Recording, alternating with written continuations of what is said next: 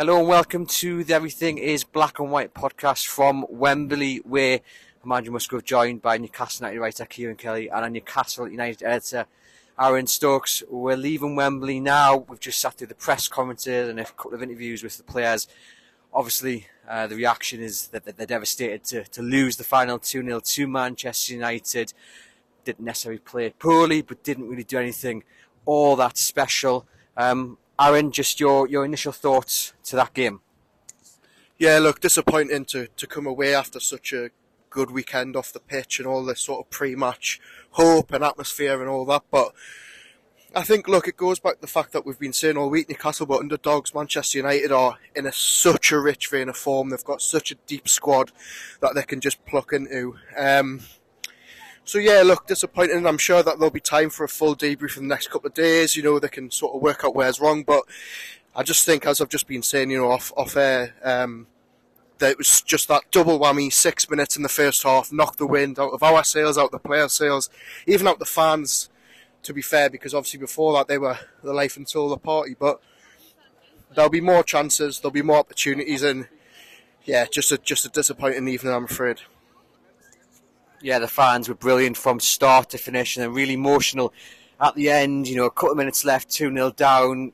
You know, even the most optimistic fan isn't going to see Newcastle getting back into that. But the flags came up, the flags they used right at the start of the game, black and white flags, Kieran. When them flags came up, that was a real emotional moment, and it just showed you how much Newcastle United fans valued this experience here at Wembley and how much, you know, they just love their team. Oh yeah, Wembley's seen some special things, but that's right up there. I mean, if you were an alien landing on planet Earth, you would have thought it was Newcastle United about to win the cup and end their years of her 54 years, of course, as it goes on. I've not seen anything like that personally. I think the players will have taken such heart from that. Certainly the reaction after the game as well. So many fans stay behind to clap them off, and I know Newcastle have been here before. I know, people will remember 99, 98, going back further. But it does feel a little different. I do feel this is very much the start of a new era. It's not the end of an era. They will come back stronger. I think it's pretty rare a team, 24 years on from their last final can come in and win it first time round. They need that experience, as painful as it'll be for those players to watch Manchester United lift the trophy, as painful as a reminder those runners-up medals will be if they've even kept them.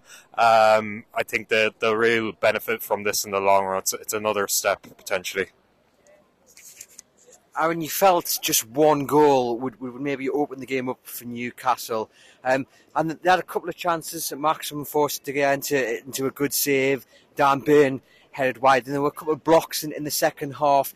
And I guess, we've been talking about this for many weeks now. They're not creating too many chances, and when the chances do come their way, they're not finishing them, and that was maybe the downfall again this afternoon. Yeah, look, they had, a lot of the ball. They had a lot of the ball in Manchester United's final third. But in that second half, you never really felt like they were going to score. It was sort of, they lack that final pass. They lack that sort of killer instinct. Callum Wilson, for whatever reason, just isn't the same player that he was before the World Cup. Isak, I'm not too sure, where his best position is or where Eddie Howe wants to use him. Does he use him at the very, very tip of the attack? Does he use him as sort of a second striker or a number 10? I'm not sure. So it's not a new thing. We know, obviously, since Boxing Day, really, since that big Leicester win, they've struggled to, blow teams away. They've struggled for goals. And, I did ask Eddie Howe at the end of the press conference as to what he sort of feels his best team is. He says it's always changing. But I look at this team and I don't think you see, 3 players in that team that are going to start every week in attack. So it's maybe a little problem that he needs to solve for the second half of the season. But you mentioned the chances there. On another day, that Maxi chance goes in, that Dan Burn header goes in, that Jacob Murphy rocket at the end goes in, and it's a different game. Manchester United took their chances today, and Newcastle didn't, and that's the bottom line. Just a quick word, Aaron, on Isak. Lots of debate prior to whether he should have started today. I felt he should have done, obviously. Eddie Howe went for Callum Wilson. Then Isak comes off the bench, half-time for Sean Longstaff. And he seemed, in my opinion at least, to be arguably Newcastle's best player in that second half. Driving with intent, looking to create, and just wanting to go forward, which is something they kind of lacked in that first half. did Eddie Howe make the right call by not starting Alexander Isak today?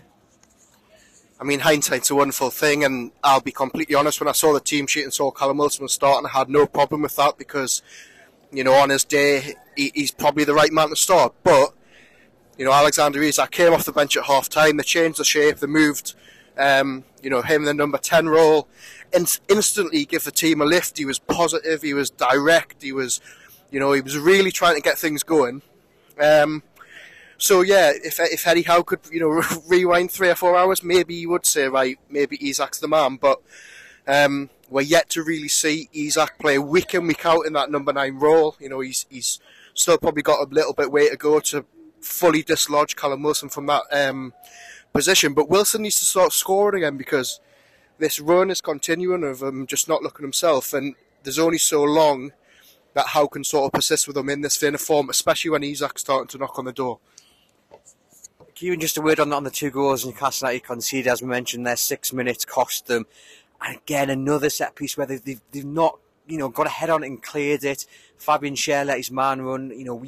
Some might say, well, he took a nasty blow to the head 10 minutes before. Maybe he shouldn't even been on the pitch. That's a discussion for another time. But if you're Eddie Howe, you'll be disappointed to concede yet another goal that, has been similar in previous weeks.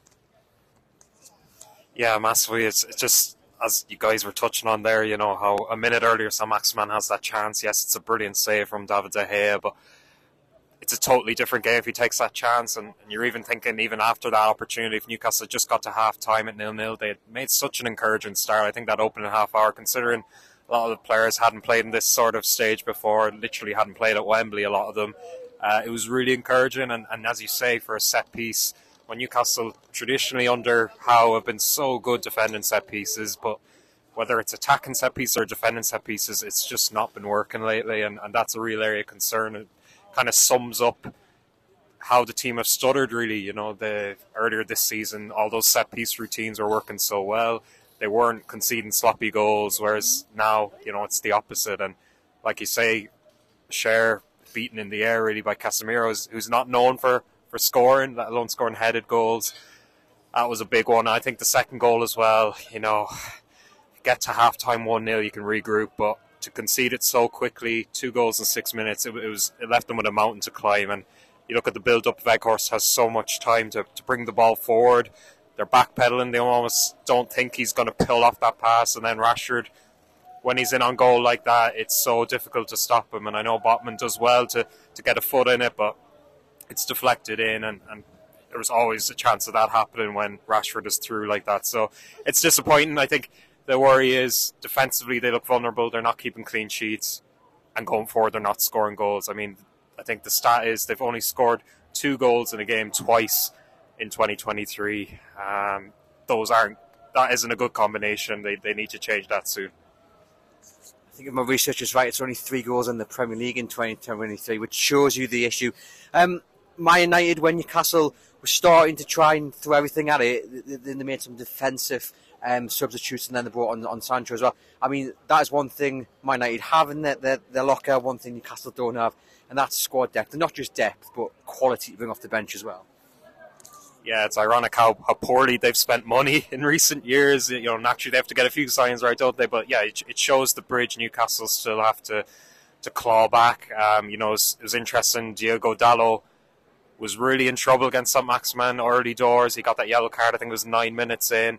They had the luxury of being able to take him off at half-time, stop him getting sent off, and they bring on Aaron Wan-Bissaka, who, as far as an alternative go, I don't know if there are many better backup right-backs in the Premier League. So it shows you the challenge Newcastle face. I mean, aside from, you look at the changes they made, there weren't many game changers he could throw on aside from Isak, and that's been a recurrent theme. Even you look at that squad, aside from the goalkeeping situation, it was pretty much a fully fit outfield squad. I know Joe Willock couldn't start, but they had options there. But time and time again, we're seeing there's some games where they just need that bit of spark, that bit of quality.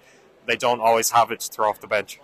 Just a quick word on Karius. Obviously came in, it was all about redemption for him. A couple of good saves, couldn't do anything about the goals, Aaron. Yeah, I'm pleased for him personally that there wasn't, a big clanger that caught the headlines. I thought he did okay. He made some very, very good stops. That Weghurst's effort was a fantastic save to deny him. So yeah, good performance. Whether we'll ever see him in a Newcastle United shirt again, I'm not too sure, but he's certainly done himself no harm. And yeah, I'm just glad that there wasn't sort of this headline sealer moment from him that sort of lost it for Newcastle.